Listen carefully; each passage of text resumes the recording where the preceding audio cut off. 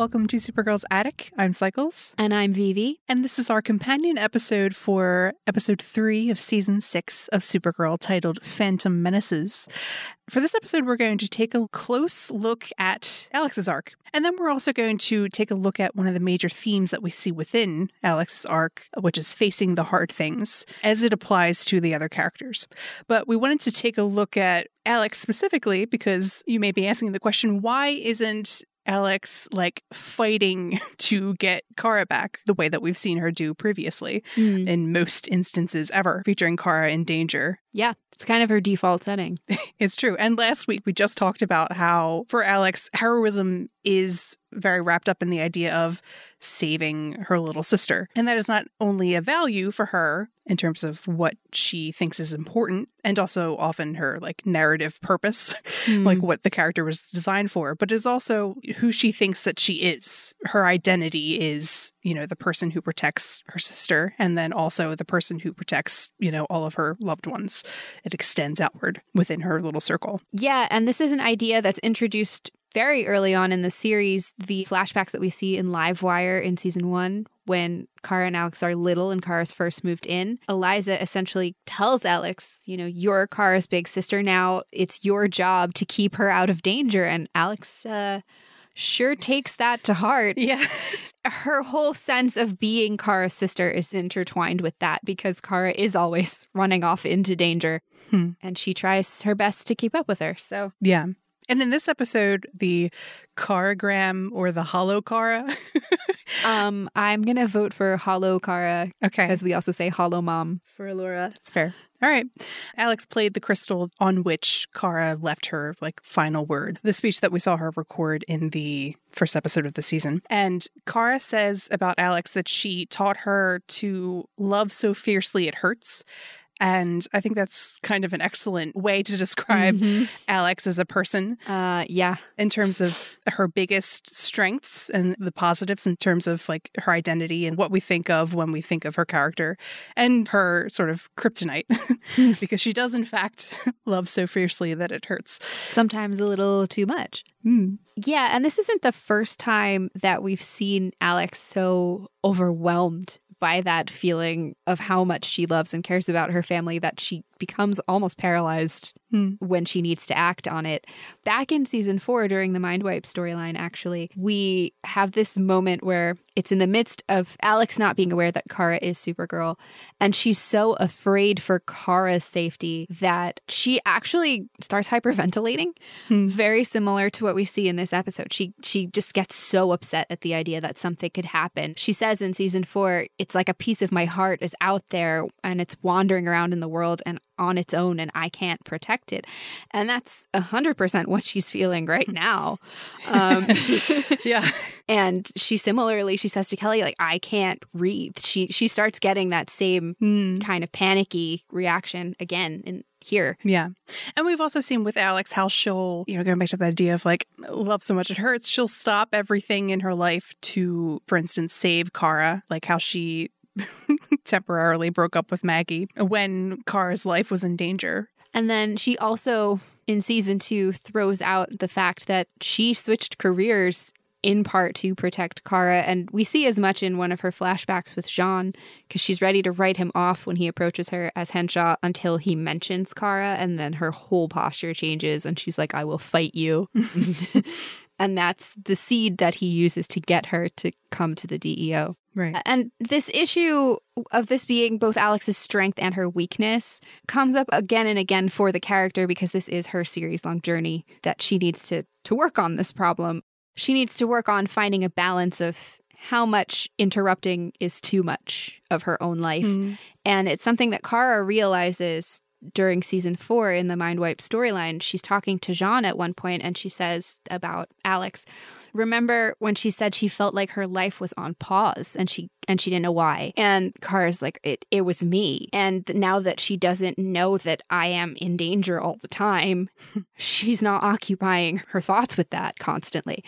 Yeah. And this tendency of Alex's to become sort of preoccupied with the well-being of a loved one over maybe her own wants or needs extends further than Kara. And also with, for instance, Maggie and her just struggling with the decision of whether or not to leave that relationship because of this huge thing that she wanted that Maggie did not want, which was having children.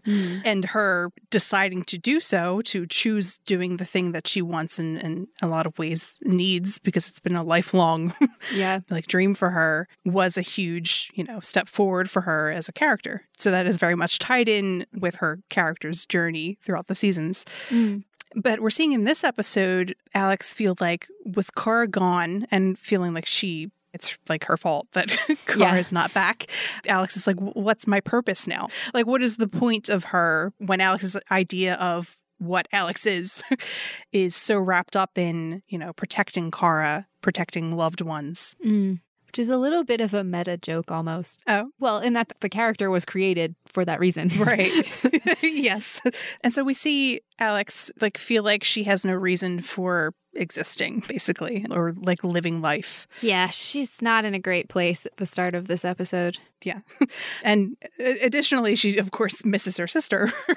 But the reason she reacts in this specific way is because she doesn't know who she is anymore. And that's a big problem for her, not because she's confused about who she is, but because if she doesn't have that thing, that part of her that is the part where she protects Kara and her loved ones, she isn't worth anything. She isn't worthy of love. The thing that makes her worthy of love is protecting people. We talked about this concept a little bit in the video essay that we did on YouTube, which was on Alex in Wonderland and the super family dynamics. Alex has this dismissive avoidant attachment style. And an attachment style is the way that you, in psychology, would describe the kind of connection initially like a child will have with a parent or a caregiver, where if it's a secure attachment, then they are linked well together and the child feels safe with the parent and feels like their needs will be met. Alex has a dismissive avoidant attachment style, which is where she doesn't feel secure, and therefore the way that she reacts, which is dismissive and avoidant, is like, I don't have any needs. She pretends to herself and to others that that's not, Yeah, she's fine. She tries to avoid being cared for, doesn't want to take up space, or in extreme moments where she's down, she doesn't want to exist. She, in this episode, talks about how she wanted to disappear from the world. And we see this happen often when Alex has a blow to her sense of self. And in this episode, she says, like we said, I can't breathe. I feel like I don't even deserve air. She doesn't deserve the thing that is just being alive. Being alive, her taking care of herself like a necessary, like a need. Because she failed to do the thing that makes her deserve love and deserve to exist. And that has the same sort of energy as this thread that we see with Alex of I should have just kept my mouth shut. Yeah. We see Alex say that when Maggie rejects her, which is right after Alex comes out to Kara. It's this defensive reaction of, oh, people didn't like this thing about me. I need to make it go away. Yeah. It's a moment when Alex is ready to embrace a new identity of being a lesbian. And I think we might have also said this in either the podcast for Alex in Wonderland or the video, but she's also, like Kara, not super great with change. So when she's in a place where she's ready to embrace something new and then it gets rejected, that's bad news. Yeah. Yeah, precisely. Because it's already a risk, and then it goes very poorly and reaffirms everything that she believes in a negative way. So when Maggie rejects her after she kisses her, because she expects her to reciprocate those feelings, she feels like that part of her identity has been rejected or invalidated, and is I need to take that back. I never said anything. I'm not a lesbian. And going back to this idea of Alex, and whether or not she deserves to take up space, to breathe, to live, to exist, to be loved. We have in the Alex in Wonderland episode, Alex say about Jeremiah, he treated me like I wasn't even worth his time. And we know for Alex that in both her relationship with Jeremiah and Eliza, she has felt that at times their love is conditional. That she has to be good at protecting Kara, and with Jeremiah, being good at protecting Kara and Eliza. Yeah. In order to be worthy of love and approval. And attention. because that love for Alex feels conditional, her then self-love is conditional. She feels good about herself when she is doing those things well and feels very bad about herself when she is not. Yeah. And in Alice in Wonderland, we saw Alex feel really bad about herself and like literally disappear into a new identity of the Alex version of Supergirl because she was mad at herself for not having saved Jeremiah, which she says. She says, I was just mad at myself because I couldn't save him, and so I felt hopeless. And in this episode, in Phantom Menaces, we see Alex say that Kara is trapped in a cold hell because I couldn't save her. Like, falls on her Yeah. to save all the people in her life. And when she feels like she hasn't, she wants to disappear. And then related to that, and we saw this in the Alex in Wonderland episode, when Alex is feeling very down on herself, very hard on herself like that, or feeling like she's failed in some way, and going all the way back to the pilot even, she has this tendency to consume alcohol, perhaps in excess, in order to kind of cope with the feelings. And she does it in two different ways, depending on kind of what's happened.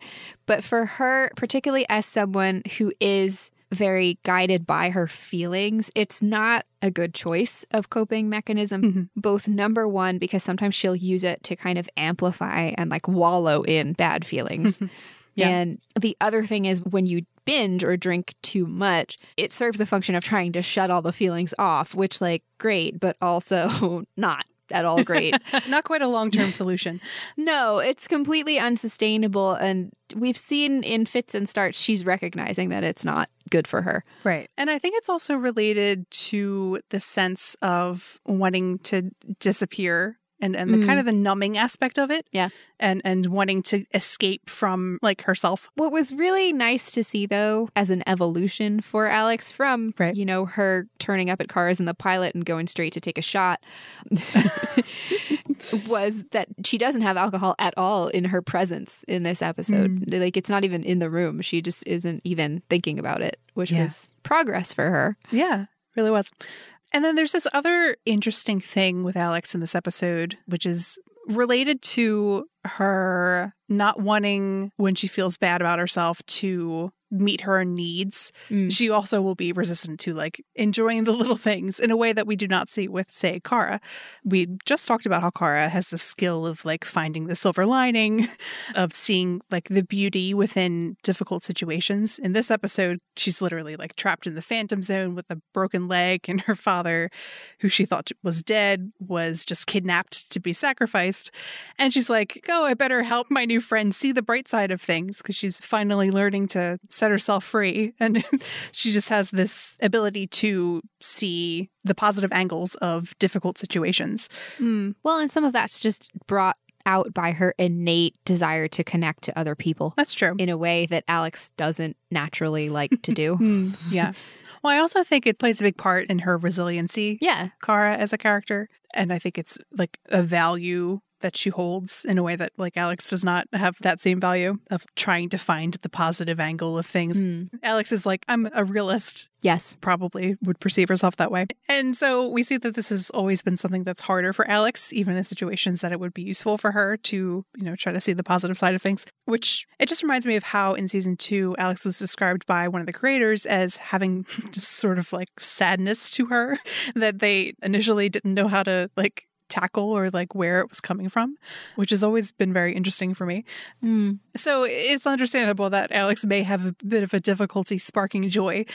And it's made more difficult by Alex's tendency, you know, first off, for, I think, thinking that staying anxious will protect everyone, that her thinking about the ways things could go wrong or just worrying about stuff or being always aware of what dangers are afoot will ultimately protect her loved ones. Yeah, which is an interesting element of her character, because you could make the case that part of it has been magnified by her adult life of having been at the DEO, because she definitely has some PTSD that she's just not dealt with really a lot related to all of her experiences with that. And you see hypervigilance as a symptom of PTSD, and essentially your power of observation is on overdrive, and you're looking for danger in every stray sound or little flash out of the corner of your eye. But we also know from some of the Elseworlds crossovers that sense of just worry has always been a part of Alex.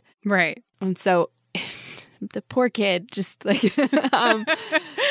yes. Especially as a person who, as we talked about in the Alex in Wonderland podcast, in understanding her personality, she's someone who builds on past experiences and internalizes them and uses them as her filter for judging the present and predicting the future. Right. And that's also where so much of this is coming from, because she's just got this nagging sense that something's always going to go wrong, so I have to be ready for it. Yeah. And then you add on top of that her tendency to think that when she fails, she doesn't deserve nice things. Yeah. Finding the bright side of situations as opposed to looking for the dangers would be difficult logically for Alex. But let's talk about the progression that Alex goes through in this episode in the direction of, life is worth it.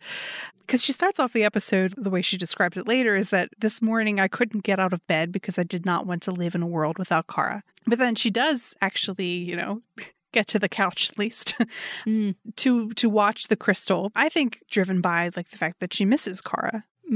Which is not a given, because she could have instead been going to watch the video of Kara giving her last words to punish herself. Yeah. But it seems like it was more driven by her missing Kara and wanting to feel better, especially because the way she describes it later to Jean is living with the fragments of the people we love pales in comparison to the real thing. I think that was her seeking that out in almost a self-care way.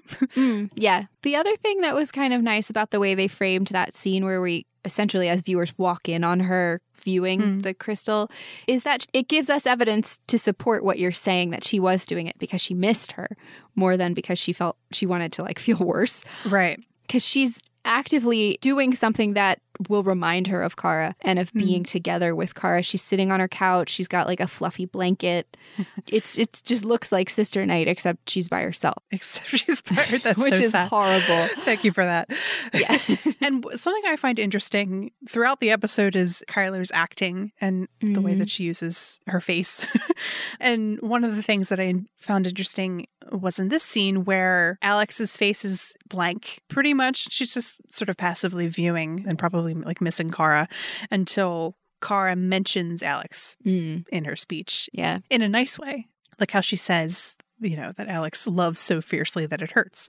And we talked about in the Alex in Wonderland video how we consistently see Alex reject love and affection when she feels bad about herself. For instance, waving Kelly away when she says I'm here for you in the Alex in Wonderland episode.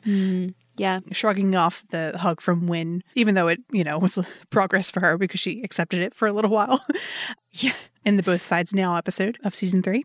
So when Kara starts saying nice things about her and how she was so important to Kara and informing who Kara is now, she begins then to cry as opposed to any moment before then. And then Kelly walks in and we see how Alex's self-image is so shaken that she thinks it's pointless to try to help others, which was such a big, as we've been talking about this whole time, part of her identity.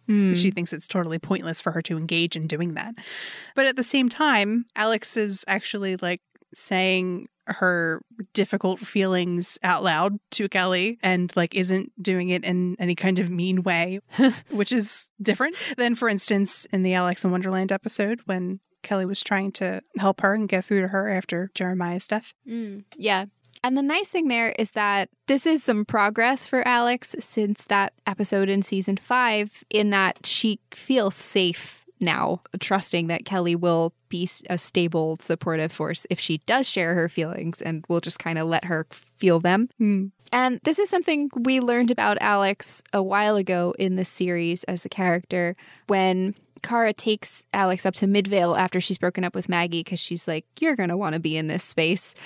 Eliza says something to Kara that demonstrates that she understands, much like Kelly does, how Alex processes feelings. Like Alex will really want to like lean into feeling sad or feeling hurt or what have you, but she needs to feel like it's safe for her to do that before she will. And then as long as she does feel safe with that, she can kind of figure out everything in her own head and pick herself back up and move on. Mm. And so this is why it's really nice to see that she's moved to being sad in a healthier way, especially since this is such a huge loss to her, both emotionally and for her sense of herself. And it's reflected in the way she behaves at the end of the episode when she says Kelly is a rock for her in that way, where she'll give her space to kind of be sad, but also just be supportive, versus where we've seen Alex in the past, where she really only lets her guard down like alone in her house.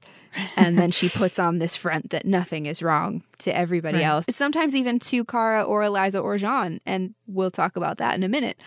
And something that Kelly does in this episode, in season 6, is prompt Alex to shift the way that she thinks about helping other people and sort of recenter it toward being a thing that's for herself. Because for Kelly, the example that she uses is when she felt bad about what happened at Obsidian, and then she says, I lost my way and I found a lifeline in helping Silas find his. And then Kelly says, because when everything seems dark, that's when we show up for those who need us the most. And it's not just because it's like the right thing to do, which is how both, you know, Alex and like a little bit Kara would probably frame it, but because it helps us. Yes. Which takes me to this quote from, it's Buddha's little instruction book, which is, if your compassion does not include yourself, it is incomplete. And I often think about it in terms of like Lena, who has difficulties with self-compassion and compassion for others. And it's super linked for her when she does not have self-compassion that makes it worse for her having compassion for other people. And I think it is also something that Alex struggles with in the sense that she has a lot of compassion for other people, particularly like her close loved ones, but it can run out when it comes to her. Yeah, her bar for herself is set at a very different level than anyone else. But the idea of helping others and caring for others, also benefiting oneself, and that being a positive thing is an important idea for Alex. So Alex, you know, doesn't quite feel it in the sense that she's like, oh, I feel better now. But she does make the decision to go in to help Jean with the Phantom situation, despite, you know, that pervasive feeling that doing so will be pointless. And we see her, you know, help the super friends in kind of a more reserved manner than usual. So she's trying. But then we also see her freeze when Silas turns into a phantom and starts attacking Jean, which is new. It is. It's unusual in the sense that Alex is almost always the first person to jump to action or to get in front of somebody else and put herself between them and danger. You think, you know, Non showing up in season 1 after Astrid died and Alex is on her feet with the gun out, even though Kara's right there. And she always is there to protect people. So for her to be frozen like that is a sign that something's very off. Yeah. Well, and we see her flashes when she freezes. She sees the fight from the previous episode with the Phantoms, the fight which occurred immediately after she realized that they weren't going to be able to get Kara back, which was a big sort of symbol of Alex's supposed failure to both save Kara. And then, you know, there's a Phantom loose now. And she also has flashes of like happy times with Kara and couch scenes. And also contributing to this moment where she has a traumatic flashback kind of in the midst of all that is happening. She was the person who encouraged Silas to go forward and get the portal thing online when the Phantoms attacked. And so they never explicitly say it, but she's probably feeling guilty about that too, especially, you know, when he turns into this terrible demon thing in front of her eyes. Yeah. So we're getting a sense by these flashes and, you know, by all the everything else that Alex feels like a failure and that, like she said, you know, what's the point of trying anything else? So she's in this moment where she is sort of vividly feeling the sense of her own failure while a loved one is in danger and feeling a sense of like hopelessness and what's the point? Like, why should I even try to help? Because I'm going to fail. Yeah. And then the other piece of it, which is part of the conflict that was set up in this episode, and it was really nicely done, is that when Alex does freeze in this episode, which is so unusual for her, Jean doesn't really seem to notice. And he doesn't step in closer to look out for her, protect her in the same way that he did in the previous episode. Yeah. But not only is it a contrast to 602, where he does step in front of her to protect her, it's also a reverse of something that we saw way back in season 1 with Strange Visitor from Another Planet, episode 111, where Jean freezes and has a similar kind of traumatic flashback because he's seen a white Martian for the first time since he got away from Mars. And Alex is right there and jumps straight in front of him, the gun out, to defend him. And this was very like that scene, except Jean is not there. Yeah. Yeah. Jean's going on his own crisis of identity. Yeah, a little bit. So you have this visual representation of how stuck Alex feels right now, to the point that she's essentially paralyzed in a situation where she normally wouldn't be. But you also have it as this visual symbol of her and Jean being completely out of sync, which, given that we saw going from late season 5 into early season 6, this heavy use of Martian family symbolism with Jean and with Alex, and how close and similar they are. They're not at all on the same wavelength for most of this episode. And you realize as the story progresses that it's because they are so similar. They both feel so guilty that they're actually like avoiding each other in a way that's damaging. But it's particularly intriguing as to how this manifests itself, because Jean was the first parental figure Alex had in her life after Kara arrived, who really recognizes her attributes independent of Kara and sees her for herself, and also tries to encourage her to do something with herself besides just think first, I have to protect Kara. Like, he plays upon that insecurity to get her attention, 100%, which we've talked about in the Jean Tricky Jean. the Jean episode. He's got some rough edges that need to be maybe smoothed a little. Classic Jean. But, you know, he recognized how much of her life was consumed by that, and he tried to give her a space to feel competent and confident on her own merits. And so for him to be so not aware of that guilt that's eating away at her is very unusual. Yeah. Well, and he tries to offer her advice, right? He's like, you know, we have to just like soldier on, which is the advice that he kind of got from M'gann, but like took it too far like we thought he would. And while it's like technically motivational, what he says, in another context, it would be like, okay, we're going to push forward. We're going to fight for Kara, and we'll keep our heads to the work and we'll get it done. And we'll stick to what we know, and we're good at this. You know, it ultimately appeals to Alex's like sense of self too much. Yeah. It appeals to her feelings of responsibility and that want of hers to just like, you know, try harder and forget like her own needs and emotionally and physically and everything in order to protect Kara. But that's the thing that is making her feel bad. Yeah. You know, she wants to feel a different kind of way. And it's almost good on her for recognizing that that's not really what she needs. Although she does continue. She gives Jean like this like almost sarcastic thumbs up and walks away. Yeah, this is for Jean, who's usually very good at pitching things to Alex in the way she needs to hear them, and who is genuinely most of the time very supportive of her emotions and her need to have space for them. Yeah. This is really pushing her into that old pattern of shutting off, like you said. Like, yeah, she's obviously very sad because Kara's gone and Kara is her sister, but she's also, at the moment, she needs to hear something besides that as the reason for doing what she's doing. Otherwise, she's just going to stay stuck on the guilty feeling. But Jean is so divorced from being dad at the moment that he just doesn't see it at all where he ordinarily would. And she's like, this is not right. And that's part of where her restored mistrust of him kind of comes in. What Jean says is, you know, in his explanation of why he's behaving the way that he is, because marching is the only way to get her back. But Alex is also coming from a place where like she just doesn't believe that. Hearing that argument isn't going to work because she so doesn't connect with it. No. And then the other thing is, if you think back to the way he approached her about the DEO, he's kind of like basically saying that all that training was specifically for her to be there to save and protect Kara when he originally told her the opposite. So, like,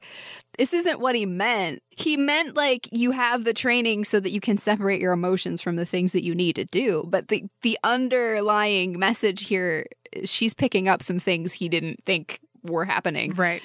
Yeah. And she walks away, like, disappointed and more upset.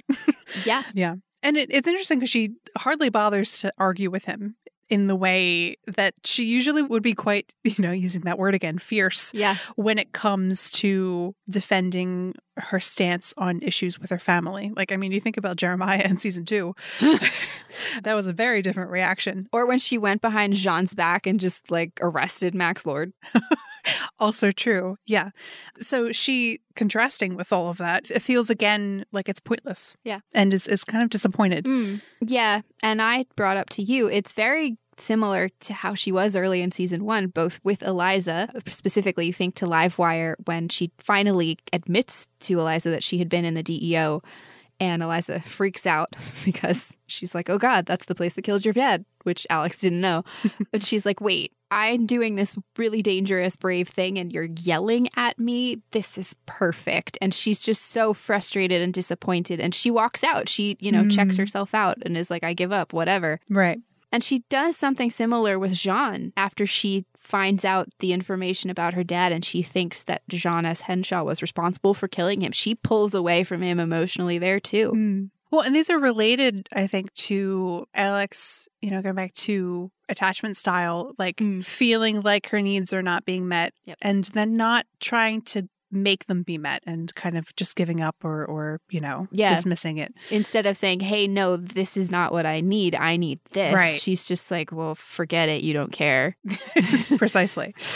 But then we also see later for Alex, the moment when she starts to shift, I think, her perspective in a bit of a more positive, hopeful, like there is a point to living and to trying to save Kara, has to do with Jean. When Jean becomes upset and thinks that M'gann is going to die.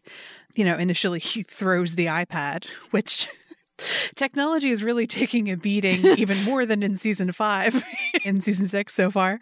And, Alex perks up and notices that obviously Jean's upset and goes to follow him. And there's this lingering shot on Alex's face, which there were a lot in this episode in a nice directing kind of way. And Alex has this kind of tired, blank look, which reminds me a little bit of in the movie Inside Out, when the control board for all of the emotions in the brain starts to go gray because the little girl Riley is like depressed. In this scene, we see a very relaxed, emotionless face from Alex as Jean is talking. And Jean, he confirms sort of her hopelessness when he says, it's inevitable, M'gann's life force, her soul will be lost. Her face is still that same kind of tired, blank look. But then Jean starts to cry and starts to blame himself and sits. And we see Alex's face change where she like opens her mouth as if to like say something to help. Like to be consoling. Yeah. Yes. Which is, compare that to when she was frozen.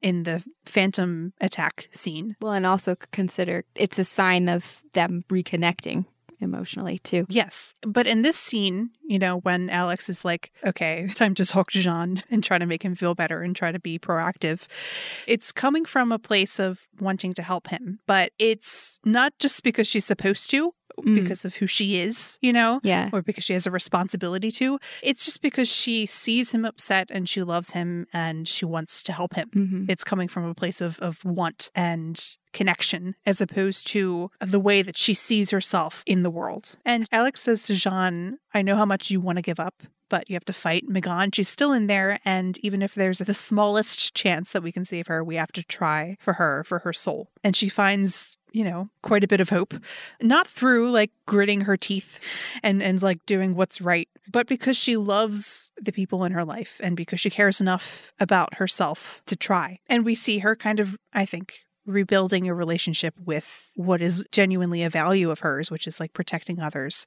and family in a healthier way, driven by positive feelings as opposed to obligation or anxiety or fear of failure. And when that happens, when she makes that connection with Jean and helps him and also comes up with a solution. Yes. Which is something that she didn't think she would be able to do again. She starts seeing what she loves about the world again. Like, we see her do things that speak to how she usually enjoys her job and what she does and enjoys the people that she works with. For instance, with Brainy. Yeah. A couple things where he's like on his own parallel path of getting access to all of his feelings again. And at the same time, he takes that kind of step over the threshold of like having positive feelings outwardly again. And he makes a Star Trek reference. And Alex has her usual like reaction of like, don't, which is very like big sister, like embarrassed energy, even if it's a little bit more muted than we usually see. And then we also see with Brainy, like, will you be my wingman? And like she approves of his choice of weapon.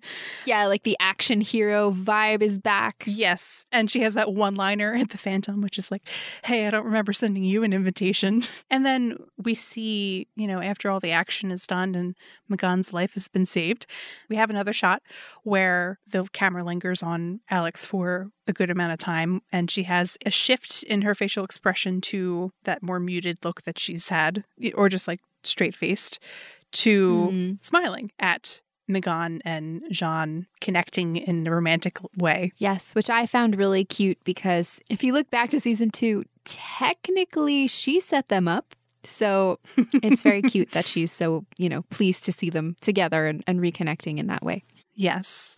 And then to kind of round out, as I brought up earlier, they've been reinforcing this idea that Alex is very much a part of the Martian family. There were a few little bits and pieces throughout the episode that drew Alex back into that connection, even though initially she and Jean were just totally at odds with each other. You have M'gann at the start of the episode in a way that's been very consistent since season 2, kind of looking out for Alex and warning Jean off of approaching her before she's ready, which is reminiscent of season 2 when M'gann stayed with Alex after she was possessed by the White Martian and was kind of like, oh my God, holding her head. And you also see Jean later in the episode telling Alex to prep a Martian plasma transfer for M'gann, which if you think about, Alex solicited M'gann for help with the blood transfusion for Jean in season 2 when everybody was so resistant to it. And now they're all like, yes, here we are on board with it. Let's do it. And just the shift from everyone being so guarded with each other to here where it is very mutually supportive, even if there were some bumps along the way, was a nice transition of showing that for as much as these people are unmoored at the moment, they are still connected by their concern for each other. Yeah. And there's sort of, I think, a progression of someone's like pay it forward with Kelly, who helps Alex, and then Alex, who some of what she says starts to get through to her as events transpire, and then Alex helps Jean. And then we see Alex again go back and help Kelly. So this group of people working together to support each other, also in the absence of Supergirl, which is notable. And it was really nice to see Alex go to Kelly. She brings her flowers. Yes, that was so cute. Yes. To show her appreciation for what Kelly did for her in this episode. But she also, for as much as, you know, Alex comes in with the flowers and she's very kind of shy and hesitant at first, she doesn't apologize for anything, which I think is really important to acknowledge. Just that, especially for a lot of women, your impulse when you have feelings is to like be sorry they existed. Yeah. But she frames the whole thing really positively. She's like, you know, I had a tough day today. You motivated me to do this thing. And now I'm going to do something nice for you. Like, it was very sweet. I liked it a lot. It was nice. And someone put a lot of thought into the framing of it in that way. Yeah. And this scene was nice in terms of Alex sort of thinking that it's important to do a little thing for Kelly, because that is sort of what she learned in this episode, which was, as she says, because life is crazy and unpredictable, and all that really matters is that we share the little things with the people that we love. And we talked about earlier how she struggles with that. How she struggles to find like moments even for her like relationships is something that she had difficulties with when there are really stressful events happening. How does she like live as a person in the world, especially when she is in a space where she feels like she doesn't deserve to have the nice things. Yeah. Going back to the idea, like, she doesn't apologize here. She's doing it in a healthy, positive way of connecting with Kelly and being like, I appreciate what you've done for me. And it's forward thinking. It's not stuck anymore. Right. Yeah. And it's not, ruminating. Yeah. And then that quote, which is, life is crazy and it's unpredictable, takes us again back to locus of control for Alex. Your favorite concept.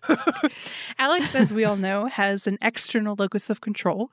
She thinks that she does not have control over the world and sometimes feels not great about that because the world can be dangerous.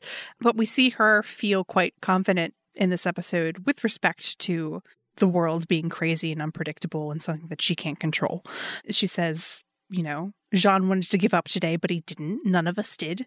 And we did the impossible, which is something kind of that we've talked about recently with Alex and how she is a human amongst aliens, trying to do the impossible all the time, despite feeling like she doesn't have that kind of crazy control that Kara thinks that she has over the world and the events that transpire. And Alex feels safer in the world in this episode because of something that she can control, which is herself and her own outlook and whether or not she is engaged in the life that she has and trying to find positivity in dark moments and trying to connect with her loved ones in little ways, which brings us back to something that Kelly said at the beginning of the episode, which speaks to that concept of like Alex has control only over herself and what kind of power that can have.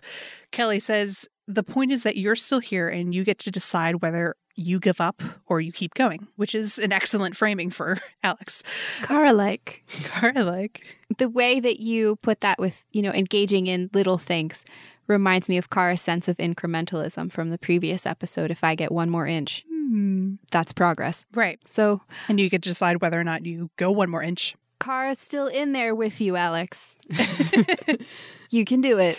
And Alex says, that Kelly imparted upon her that she just needs to get up and shake herself off and face the hard things. And for Alex, facing the hard things is facing a world without Kara and facing who she is without Kara when she's also not protecting others or fails to protect others, and facing the idea of like choosing to love the part of herself that is not doing the protecting, like what's left over after that. And she has this great speech where she like summarizes everything that she has like discovered in herself. And she says that she, wants to face the hard things because people that we love are worth it. Life is worth it, which is kind of a big deal for Alex. Yeah, I was going to say, it's not something that feels like it should be that profound, but this is something that this character has struggled with understanding for herself for the whole series. So she's getting there. She's getting there. Yeah. And, to answer sort of her question at the beginning of the episode and to round out this discussion of Alex and her relationship with like her identity and loss of identity, she asks, what's my purpose now? And by the end of the episode, she kind of has an answer, which is just to live and to be with her loved ones and to continue to try. To do all the things that being Kara's sister kept her from doing. Oh, no, Bibi. You're welcome. And speaking of hard things to face. Yeah, let's talk about the other characters taking this idea of facing the hard things, which is Alex sort of presenting the theme or the lesson of the episode. We first have Kelly. Yeah. Kelly Olsen, MVP. Yeah. So you had already said that Kelly was like higher on your list of favorite characters. Kelly is rapidly moving up my list of favorite characters because of this episode specifically. Nice. So her evolution on this idea of facing hard things was interesting because she starts out this episode in a relatively empowered position compared to some of the other characters. Right. She's fairly confident that she has the right tools to be helpful, whether it's telling Alex, I'll sit here with you quietly, whether it's just listening, or whether it's helping her put her feelings into words and verbalizing them for her. Right. But under the surface of that, we do see some hints that she's going through an emotional journey of her own that is shakier in the way that these other characters are. Right. She alludes to having felt like she's lost her sense of purpose because Obsidian completely collapsed in the wake of Lex and Leviathan's manipulation of the VR. Mm. And that reminds me of something we brought up previously in our discussion of Kelly and Alex as characters and how they both are kind of mission-driven people. So if there is no mission, what do you do next? Yeah. And the other part of it that was kind of neat to see play out in this episode was that in the very first meeting Kelly had with Alex, Alex observes that Kelly does not seem to wobble under pressure, Right. alluding to the beautiful Jell-O metaphor. The Jell-O metaphor. Yeah. One of the things that we see present with Kelly in a lot of the aspects of her character that we learn, like with relation to James and with her mother, and even with Alex and their initial argument when they meet about how to address James being in danger. Kelly does like the rational thing there. Kelly as a character faces the hard things typically. Mm-hmm. Yeah, and in her initial attempts to connect with Alex at the end of the episode, she doesn't bring up her own experiences with this, which was probably a smart move because of how Alex reacted in the Alice in Wonderland episode about Kelly reminding her she's lost her dad too. Kelly kind of does, to some extent, maybe get what Alex is feeling because of how many times James has been nearly killed by Lex specifically. But also, I think they met because James was dying in the hospital. So, like, she knows what that kind of pit in your stomach is of the thought of losing someone who's been such a huge part of your life. Yeah. But that said, we see by the end of this episode that even the steadiest of our characters can start wobbling, and Kelly is, and that does make me wonder what is awaiting Kara as we finish out this story.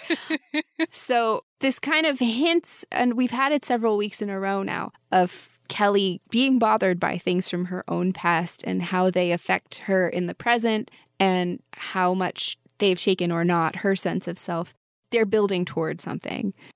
So, for example, last week we saw her referencing her time in the army and the loss of her fiance and how she apparently had never really told anyone about that. And this week we see her go through this realization that she doesn't fully feel capable or empowered to help when she tries to defend an unconscious Magan from the Phantom and it ice burns her hands. Right. But the nice thing, as you had already said, is that we have this full circle for her and Alex at the end of the episode where she reassured Alex early and now Alex is repaying the favor and saying, you feel like you didn't save anyone, but you saved me, which then contributed to everyone else being successful. Yeah. Kind of like what Kelly said to Silas last week. You know, if you do this thing and we get Supergirl back, everything she does from there is like the butterfly effect. You know, it's all because of this one small thing, going back to this idea of even something small can make a difference. The little things have big ripples. Yes. Haha. Make waves. Hashtag make waves. Thank you. Thank you, Kara Danvers. And so we'll have to see where Kelly's arc goes in upcoming episodes. I don't know how much more progress we'll see on it before they go to break because we have Kara Alex heavy flashbacks coming up, but we'll see. Yeah. Exciting. And for our next character, talking about this face the hard things theme, we have Lena, who in this episode leaves Luthor Corp and disengages with Lex entirely. And at the very beginning of the episode, Lena said as Lex was leaving her office after having gotten what he thinks is like a one-up on her, she says, "This isn't over." And he says, "It never is." That aged poorly for Lex. So Lena's not going to play that game anymore. And we've talked about before how Lena's storyline has been the whole time about a person who was raised in an abusive family, the Luthors, and the question of whether or not she will continue that cycle of abuse, whether or not she will become a Luthor and whatever that represents to the world, which is like a villainous person. And in this context, a villainous person is someone, you know, for Lena, who behaves the way that her family members behaved at her toward other people. And we have seen Lena struggle with that in that she has done many of the things that the Luthors have done. And for Lena, who has historically been fueled by defiance or opposition to things in her life, which is something that Lex says in season 4 about Lena, which is like the idea that Lena is better for having someone to defy. Yeah, like she needs something to rebel against. Right. Or she won't achieve her full potential. Yeah. which there's a lot of messed up like layers to that, also involving Lex being like, and that's why I had to treat you horribly. Yeah, but it leads to her always being very conscious of her reputation and how other people perceive against her. And then she is internally always fighting this battle against people she perceives as against her in some way, whether it's Lex or we've seen it with her own public image and with Supergirl when they are at odds with each other. Yeah. So for Lena, the hard thing is not like fighting or like getting back up after a loss. It's no longer engaging in the thing that has been harmful for her and everyone else around her. It's letting go. Yeah, and that actually mirrors what Alex went through in this episode quite nicely. They're both in this place where their external markers of how they define themselves are gone. So they need to find those intrinsic reasons for being who they are and motivating themselves to do the things that they like to do. Yeah. Yeah. And we also go back to this idea that we talked about with Alex of compassion for others and compassion for the self being intertwined. Because with Lena in this episode, she makes a big emotional sort of stride with little boxes when she is helping Brainy, who feels like his emotions are out of control and wants to just like push them into little boxes, which actually takes us to Brainy. Yes. And the hard thing for him in this episode. Yeah, I mean, so I was actually almost inclined to have this be the main focus of the podcast episode. We were super torn generally about this episode because there was a lot that was really good. But my argument for saving this for later is that I think we're going to see a lot more of both Brainy and Lena, whereas this was more of like a check-in for Alex in a bigger way that I think will fade into the background. So valid. But I do definitely want to shout out Jesse's acting in this episode. I mean, he nails it every time. They have to bring in the really intense emotions for Brainy. But specifically, I really liked the way that he was modulating his voice to convey the tension and the internal sense of being torn up that was happening, because he's very brusque, very clipped in a noticeable way at the start. Right. And then just unleashes in a bunch of different ways. Right. The outpouring of emotion. And it was just so good and so great to watch. Yeah. Katie did a good job in that scene also. Yeah. They're really fun, emotional scene partners, I think, Brainy and Lena. Yes. So for Brainy, the hard thing that he is facing this episode is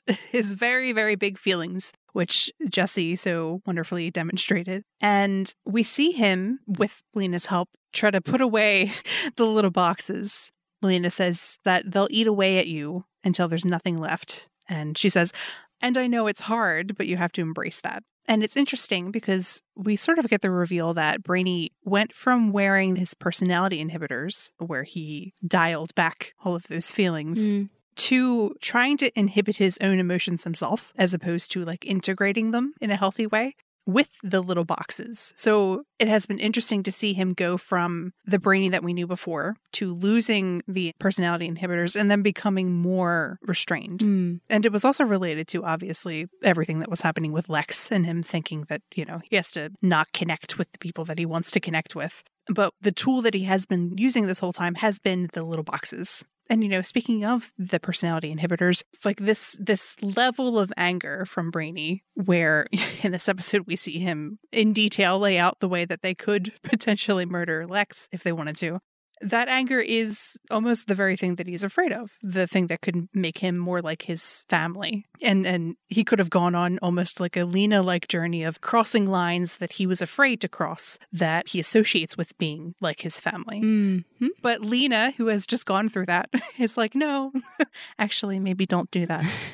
Learn from my mistakes, please. Yeah. Which it goes back to this idea of like, you know, we need a support system is good. Yes. And then, you know, after he lets out that anger and has almost like a red-faced Kara scene of like punching the car hanging to let out her anger, or the harnessing anger scene with the heat vision, he has this big emotional outburst on purpose where he yells, I hate him so much. But after he does that, we see him like make a Star Trek joke. Yeah. Which has been something missing from his character because of this place that he put himself in and trying to inhibit all of his feelings all of the time because he can't control them. And addressing that anger, like letting it out and bringing it to the surface as opposed to trying to push it down, gives him room to have other kinds of emotions like humor apart from anger. And, moving on to our other lovely characters in this episode, we have J'onn J'onzz. J'onn in this episode says just a mean line from the writers to our hearts, which is, I've already lost so many people that I love. Ouch. Which cuts exactly to the core of the thing that is weighing on him. And it is a reminder of why everything that is happening is the hard thing for him, facing those core trauma issues. And it's fitting, of course, that Alex was the person who helped him get on that more centered path. Well, and the other big thing for J'onn as far as facing hard things was he had already kind of started doing this, confronting how strongly he feels about M'gann and connecting to her fully. He did that in the season premiere. And then in this episode, he had to face the choice of potentially losing the last piece of her, too, that he has left. Yeah. Versus using that to potentially save her. And he decided to take that risk because, again, Alex encouraged him and was like, no, we'll do it. Yeah. We also saw him in a way similar to what we see Alex then later do. Connect with M'gann and show his appreciation. Yes. And be with her in an emotionally connected way that is sort of resonant with this idea of the little things and sharing them with the people that you love. That journey that Alex went through. Yep. It was good stuff. Yeah. And so then, like we did last week, we have our stray thoughts, but the first one is still connected to the things we already were talking about. As natural. Yeah. So this episode did, I think, a great job with regard to emotions and how it's not just about the problem of the week, which were stopping the Phantoms, saving M'gann's life, being angry at Lex. It's also about losing Kara. There are those connections of J'onn starts crying harder when Alex brings up how they lost Kara, when he's also afraid that he's about to lose M'gann. Brainy, when he has his big emotional anger outburst, lands on, and I miss her. Yes. Meaning Kara. The anger behind the anger, if you will. Yeah. And the anger that was directed at Lex as this person who did that to her. But then even deeper, it's not just about losing Kara. It's about each of the characters' deeper, lifelong journeys that they have gone on and their character arcs. And these layers all together made an episode which was, hey, there's a problem, there's a phantom loose. Someone's life is in danger. And, oh, Lex is trying to one-up me. Basic plot elements, because those emotional layers were present, it made a really solid episode. Yeah. Well, and that's the difference between an episode that is character-centric, that still moves plot forward, versus an episode that is plot-centric, and the character stuff is kind of secondary. Right. And the other nice thing about this episode is that it reminds me that you asked me before the season started what kind of villain I would like to see. And I said something that attacks everyone's psychological vulnerabilities and forces them to work together. And here we are. Here we are. Wish granted. Nixley's done it. Perfect. And then related to that, you brought this up already, but major directing kudos for this episode because the scenes had room to breathe. And I say that because that's just the way that you explain it and not because Alex was having a panic attack in this episode. This one kind of fixed the issue we observed with the prior two episodes that were both the premiere of they were cramming in so much stuff that you didn't have time, like Alex wants to in this episode, to linger with the emotions and to let the scenes breathe and feel more natural in the pacing. Right. That and also just the thematic through lines of this episode came together nicely, which does not always happen in the translation from the script to the final package put together on screen. It felt much more clear that the stories were all connected around a central idea and a core set of feelings. Yeah, which is, because of the format of this podcast is something that we pay a lot of attention to, whether or not the themes for which we might base our episodes on are apparent and prominent within the episode. In this episode, one thing I think is important is the way that it addressed hard emotional subjects like anger and grief and guilt and hopelessness. It did it in a way that was not only emotionally satisfying, we explored those dark feelings, but it was also quite, hopeful and Supergirl wholesome in a really nice way. Yeah. And I think it maximized that problem of the week format to its full potential in that way. And it's almost representative to me of what the best version of this show is from week to week. Yeah. And then other things we just enjoyed, which are not necessarily about the quality of the episode, but things that we just love. Yes. So we commented on this last week. They did change the title of this episode about 2 weeks before it aired from Phantoms of the Opera to Phantom Menaces. And I'm sure it was because the opera did not feel like it had any bearing on this episode whatsoever in terms of visual content or things people said out loud. Yeah. However, someone in the writer's room has been sneaking in musical theater shout outs in, I think, every episode so far. So we see it and we appreciate it. If you know the story of Phantom of the Opera, that was the motif of this episode to a point where it was almost a little bit foreshadowy of maybe things to come as well. But there were a lot of things. Alex at the beginning where she's kind of sitting and thinking about Kara and missing her. There's a whole song called Wishing You Were Somehow Here Again. And that's basically what it's about. Right. The speech that Kara's giving in her little hologram form describes Alex as her first companion on Earth, and the song literally starts off with "You are my one companion." Yes. So it felt very appropriate. And then we also see both Lena and Brainy trying to get away from this like oppressive, manipulative force that is ruining their lives, which is a huge part of the story of Phantom of the Opera. The Phantom of Luther Corp. Lex literally as the Phantom. And then the biggest thing is that the entire story in Phantom of the Opera revolves around this girl who is the main character, essentially like looking for the ghost of her dead father in this man who starts out seeming really nice, but then you find out he's a murderer and a terrible person. So what we're saying is we're like a little bit suspicious of Zor-El. Yeah, maybe so, especially given some of the twists Comic Girl helpfully explained to us from Rebirth that may or may not appear at any point. So yeah, we'll see. Yeah, but the suspicion does not necessarily stop at Zor-El. No, they don't. We have a new character who is called Nixley Gespitlins. Sure. Or Nixley for short. Yes. Whom I love. Yeah, you kind of instantly were like, well, she's my new favorite person. Truly. It's just when things spark joy, you just know. And speaking of sparks, we have snaps. Yes, the magic. Of her magic. And speaking of references that Vivi is quite attuned to, Harry Potter and magic. Yes, there was a lot of magic in this episode and I appreciated it. And then like last little cute thing, which I appreciate that they're dropping hints that this character will appear soon. Kara's little self-introduction in the hologram, what that Alex was listening to, specifically gave Eliza a shout out for imbuing her with her sense of compassion, which I think we talked about when we did our Danvers Sisters Mentors and Leaders episode, which we had talked about in the hiatus during season 5. So it was nice to see Kara affirm that. Yes. Speaking of, people being appreciative of the things that other characters offer them. So that wraps up our companion episode for Phantom Menaces. Next week, we have Lost Souls, keeping with this spooky theme naming system. Yeah.